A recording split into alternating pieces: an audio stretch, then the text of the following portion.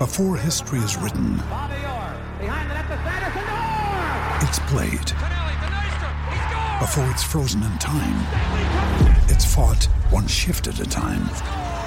Before it's etched in silver, it's carved in ice. What happens next will last forever.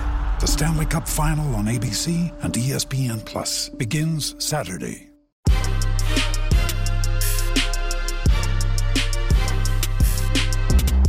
It's rapid reaction time. Welcome to the Field Goals Podcast. I am Dan Viennes. I was at the game for half of it on a cold night at Lumen Field. Cold night. Watched the second half from the warm comfort of my own couch. One of the advantages to living so close to the stadium. Not a good night for the Seahawks. They lose their fourth game in their last five. Their record now stands at an even 7-7, 21-13 the final score today as they lose to the 49ers at home. San Francisco improves to 9-4, and they now clinch the NFC West. A couple weeks ago, we looked ahead to this game, thought this Thursday night matchup would be one where the Seahawks should be able to take a step towards potentially winning the division. They cannot. And now their playoff odds drop to 33% according to 538.com. They are outside the playoff picture currently. The Giants and Commanders both sit at 7-5-1 with that tie against each other looming large, actually giving them an advantage over the Seahawks, being that they're the two teams the Seahawks are fighting for that last wild card spot. Next week, a week from Saturday, actually, Christmas Eve, they travel, the Seahawks do, to Kansas City, who sits at 10-3 on the season. That game will be in Kansas City. Welcome in, everybody. This one was weird. Very, very strange game. First of all, just the vibe from the beginning in the stadium. These weeknight games are always tough. It's so hard for people to get into the stadium that I would say at kickoff and well into the first quarter, the 300 level of Lumen Field was half empty. Because people have a hard time getting to the stadium, they have a hard time getting in those last second lines, and then they want to get something to eat or whatever. So there was at the end of the first quarter, there was a massive pileup in the aisle right next to my seats because people were just getting into the stadium and they were trying to get up to their seats.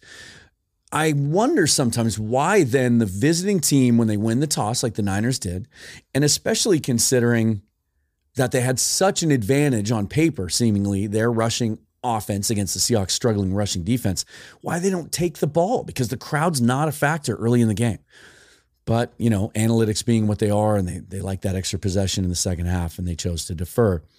But a very bizarre game. Tale of two different games. The first quarter, and then the rest of the game. And then it hinged on two or three plays. So let's just get to that. Let's just kind of go through what happened. That first quarter was about as ugly as you can imagine. It was about what I expected. A couple days ago with Rob Guerrero on the show here, he was surprised to learn that I thought the Seahawks were going to get rolled.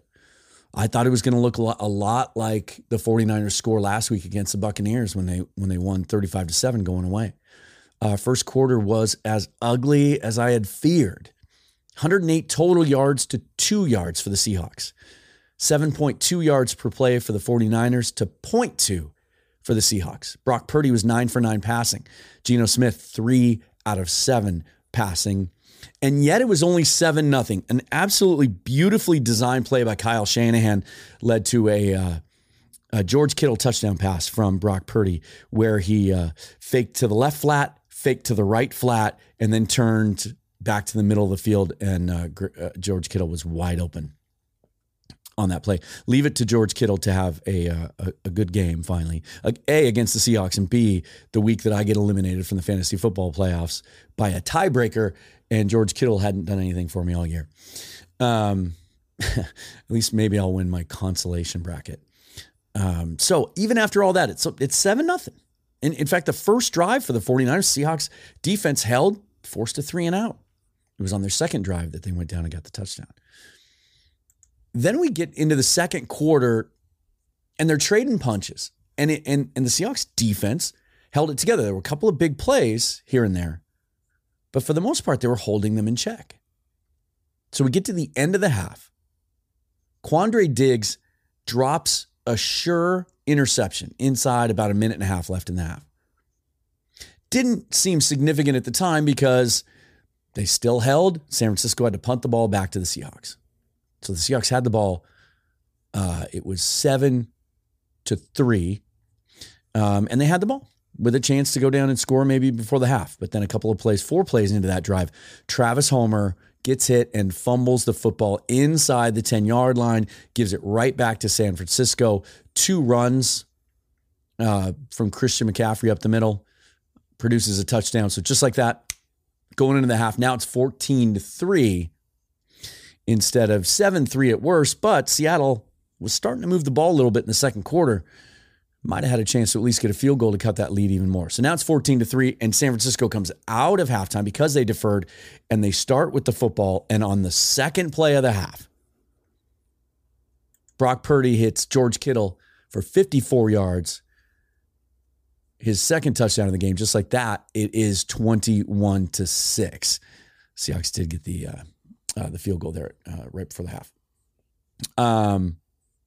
So it's 21-6 at that point, and now the game seems over. And on that play, by the way, Kittle was wide open. It was a clear busted coverage. Seahawks defense really did well overall. When you just the eye test today, watching the game in the stadium and then the second half on TV, just coverage was fairly tight. They were around the football, got a little bit of pressure on Purdy, kept McCaffrey in check. There were just a couple of big plays, and this was one of them. It appears that most people seem to believe it was the rookie Tariq Woolen who busted his coverage, didn't take the right zone assignment, and left Kittle wide open. So then it's 21-6. You think the game's over. Like, 49ers is going to run this one out, right? But again, the third quarter, Seattle found something. They start moving the football. Geno Smith starts to get some rhythm. The short passing game was working. There wasn't anything downfield. The offensive line, really, those rookie tackles, Charles Cross and Abe Lucas going up against Nick Bosa, Eric Armstead, Ebukam, all those guys held their own. I mean, there was pressure. Geno felt pressure today. Took 3 sacks. But really, those kids, I thought, held their own. And it was interesting to see what they did with Bosa, the 49ers. They started him out against Cross. And then in the second half, they moved him to the other side. They flipped him over against Lucas. He was all over. He was around Geno Smith all day. But I thought for as good, as dominating a player as he is, I actually thought Cross and Lucas held up pretty well. But third quarter, man, the Seahawks they weren't scoring any points, but they were starting to move the football, and the defense was holding. At the end of the third quarter, remember what we said in the first quarter, right? 108 yards to 2, 7.2 yards per play to 0.2. Purdy, 9 out of 9. Geno Smith, 3 out of 7. At the end of the third quarter, 49ers held their advantage in total yards, 243 to 194 yards per play, 6.1. Seahawks up to 4.1. Purdy was 15 out of 20 at that point. Geno's 25 out of 33. And the Seahawks actually had run more plays by the end of the third quarter, 47 to 40, than the 49ers. And then to start the fourth quarter, teams traded punts on 4 straight drives. Seahawks defense really held up well. And what was remarkable about that, regardless, of course, or at least relative to your feelings about Jordan Brooks and how good a player he is, went out in the fourth quarter with what appeared to be a neck injury. At one point, they said he was probable to come back in, but they took his helmet away. He didn't play again. So Tanner Muse, the converted college safety, was playing middle linebacker for Jordan Brooks. And yet the Seahawks were forcing punts. And then the Seahawks went on a 7-play, 67-yard drive, ran some no huddle on this drive, really tried to pick up the pace. Geno throws a 10-yard touchdown to Noah Fant. Now it's 21-13 with 3 minutes and 35 seconds left. Got to get a stop. But much like the Carolina Panthers last Sunday, in fact, precisely like the Carolina Panthers. 49ers ran it down the field. In fact, busted a big run, got down within the 5-yard line, and then just took a knee at that point rather than try to run up the score. So in one sense, 21-13, it looks closer than the story of the game really was. But man, I'm telling you, this thing came down to a couple of plays. Diggs catches that ball that's right in his hands. Homer never fumbles that football. It's 7-6 at worst going into the half. Who knows? So final stats. Geno Smith in this one, 31 out of 44, 238 yards, a touchdown, no interceptions, had a couple close ones. In fact, had a pick six to Demondre Lenore that was called back by a very, very questionable roughing the passer penalty. So this game could have looked a lot worse. There were some really, really poor calls against the Seahawks, though, so maybe we'll call that one even. Did take the 3 sacks. Kenneth Walker came back in this one and looked 100%. Was on the field for just about every snap tonight and looked fine. That ankle looked healthy. He was cutting. He was running hard. 12 carries, 47 yards, 3.9 average against that defense. That's not bad. I mean, the game kind of got out of hand there when it was 21-6 and you had to throw the ball 44 times. He also had 4 catches for 32 yards. Kenneth Walker was pretty good tonight. Geno spread the ball around. Tyler, 7 catches, 68 yards. DK, 7 catches, 55 yards. Noah Fant with 5 catches. So for the second game in a row, Tyler and DK, the same number of catches. DK had another downfield catch, about a 40-yarder, where he went up and high-pointed it over the defender. They called him for offensive pass interference. So another really, really touchy call. But that's it. Seahawks lose. 49ers clinch the division. Seahawks playoff chances dropped to 33%. What did this loss tell us? I think we kind of know now who this team is. I mean, this has been the theme of this show for a couple of weeks. We got excited during the 4-game winning streak. Beat 4 teams, a couple of quality teams in there. All 4 of those wins by double digits. But a classic case of sometimes things aren't as good as they look. Sometimes they're not as bad as they look. I thought this was a gutty effort by the Seahawks defense and a really gutsy effort by Geno Smith. After an ugly, ugly first quarter, for him to hang in there against that defense and the pressure he faced every time he dropped back and maybe didn't get any favors from Shane Waldron. A lot of chatter on Twitter tonight that this might have been Shane Waldron's poorest game as a play caller this year. Really didn't give Geno a lot of help. Not a lot of under center, not a lot of play action. Just kind of let him drop back and throw it 40 plus times and let that 49er defense tee off on him and really trust that offensive line. But Geno against that and in really tight coverage, not a lot of guys running wide open, stuck some throws in there. I thought he was impressive once again. It tells us that the talent gap between the 49ers and the Hawks is significant. But again, I'm coming away from this game understanding where this team was coming into the season and what's at stake and what was realistic for them this year. That I thought it would have been really easy for them to let this game get away, especially as young as they are. And they didn't. They just didn't. I think that's to their credit. Because this is kind of who we thought they'd be, right? We thought they'd be young and the youth would show. Showed on the busted coverage. As good as Tariq Woolen has been, hasn't been playing cornerback for very long. He's going to see some things, especially against a guy like Shanahan, that he's never seen before. Shanahan's a master at setting things up, running things out of, different plays out of the same formation, running a play that's going to give you a certain look so that later in the game they go back to it and you're expecting one thing and he gives you another. Woolen's going to learn from that. There's holes on this roster.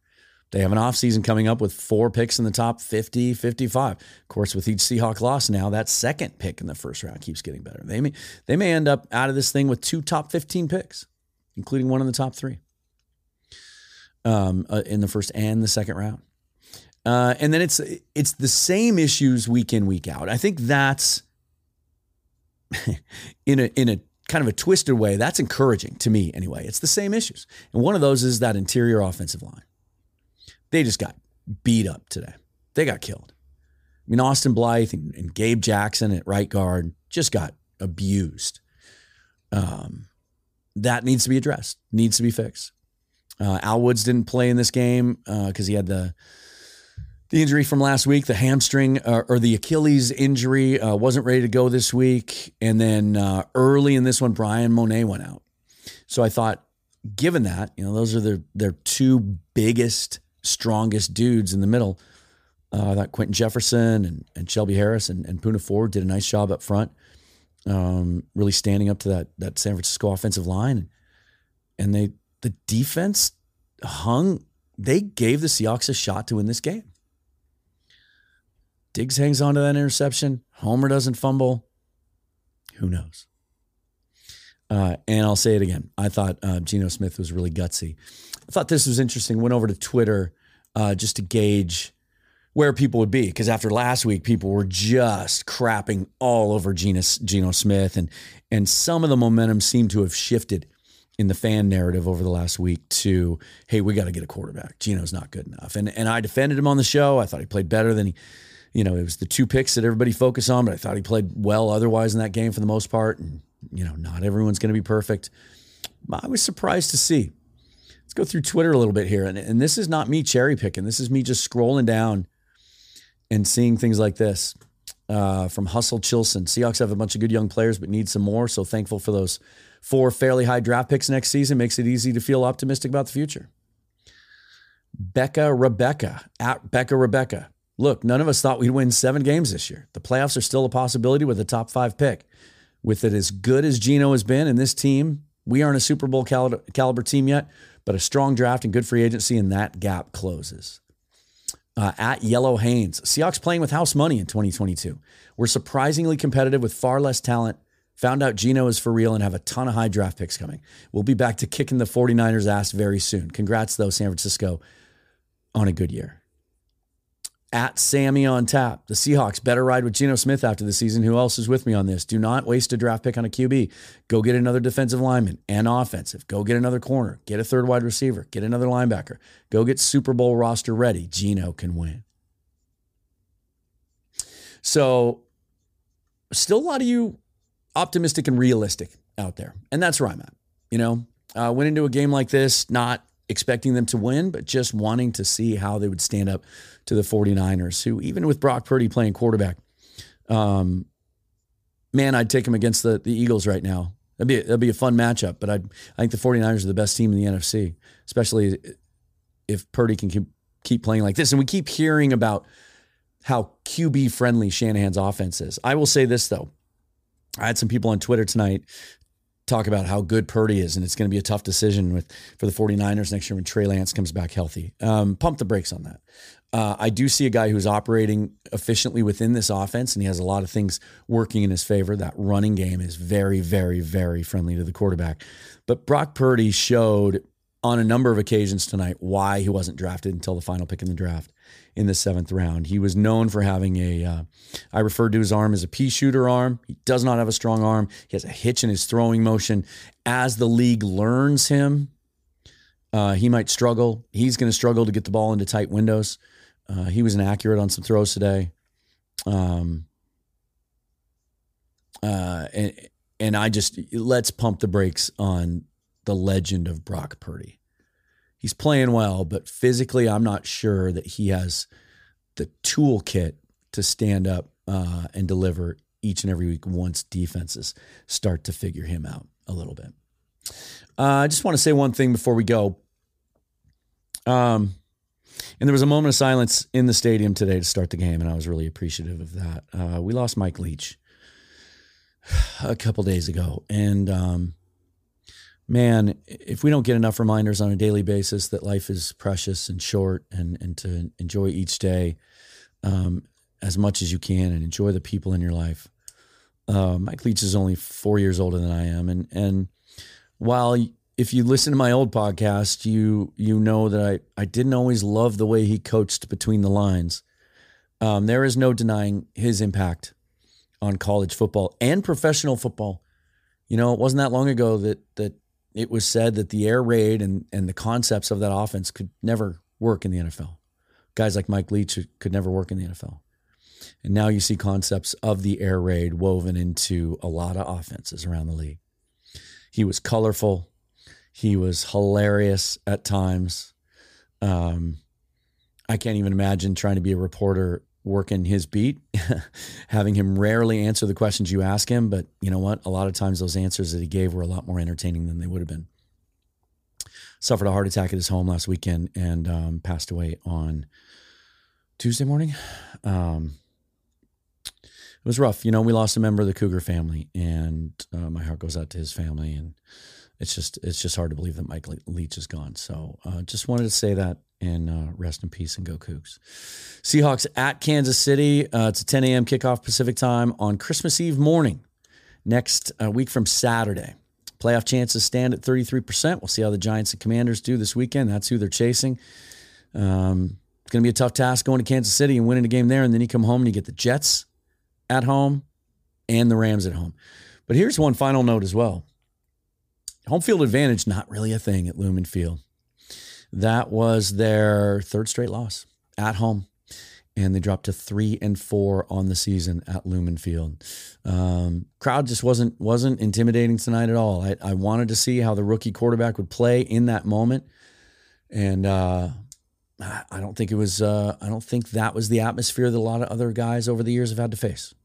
Just wasn't an intimidating atmosphere, especially after they got up on the Seahawks early. So 21-3, the final score of that one. Seahawks are now 7-7, and they're on the outside looking in the playoff chase. Still got a shot, you know. Still going to make games interesting, right down to the wire, and that's always fun. But we're not too far away from beginning to look into the offseason and look at next year, and I think that's where the focus should be. So. Congratulations to the 49ers on winning the NFC West once again. I'm Dan Vienge. You can find me on Twitter at Seahawks Forever. Read fieldgoals.com. Their post-game analysis and the way they look at games from every conceivable angle, as well as breaking news and analysis each and every day. Definitely check them out. And if you like the podcast, you like what we do, hit that subscribe button on whichever podcast app you use. That way you'll get notifications of new episodes. And if you really like what we do, leave us a review. We'd appreciate it. I will talk to you soon. I'll be back Monday with Michael Thompson. We're going to talk draft. We're going to do a live mock draft. We'll know after the weekend where the Seahawks pick at that time. And we're just going to do it live and work through it together and see maybe if the Seahawks can put together a defense with all those high picks. That'll be Monday. Until then, enjoy your weekend, everybody. Dana will be along in a couple of days as well. Thanks for listening to Field Goals. See you soon.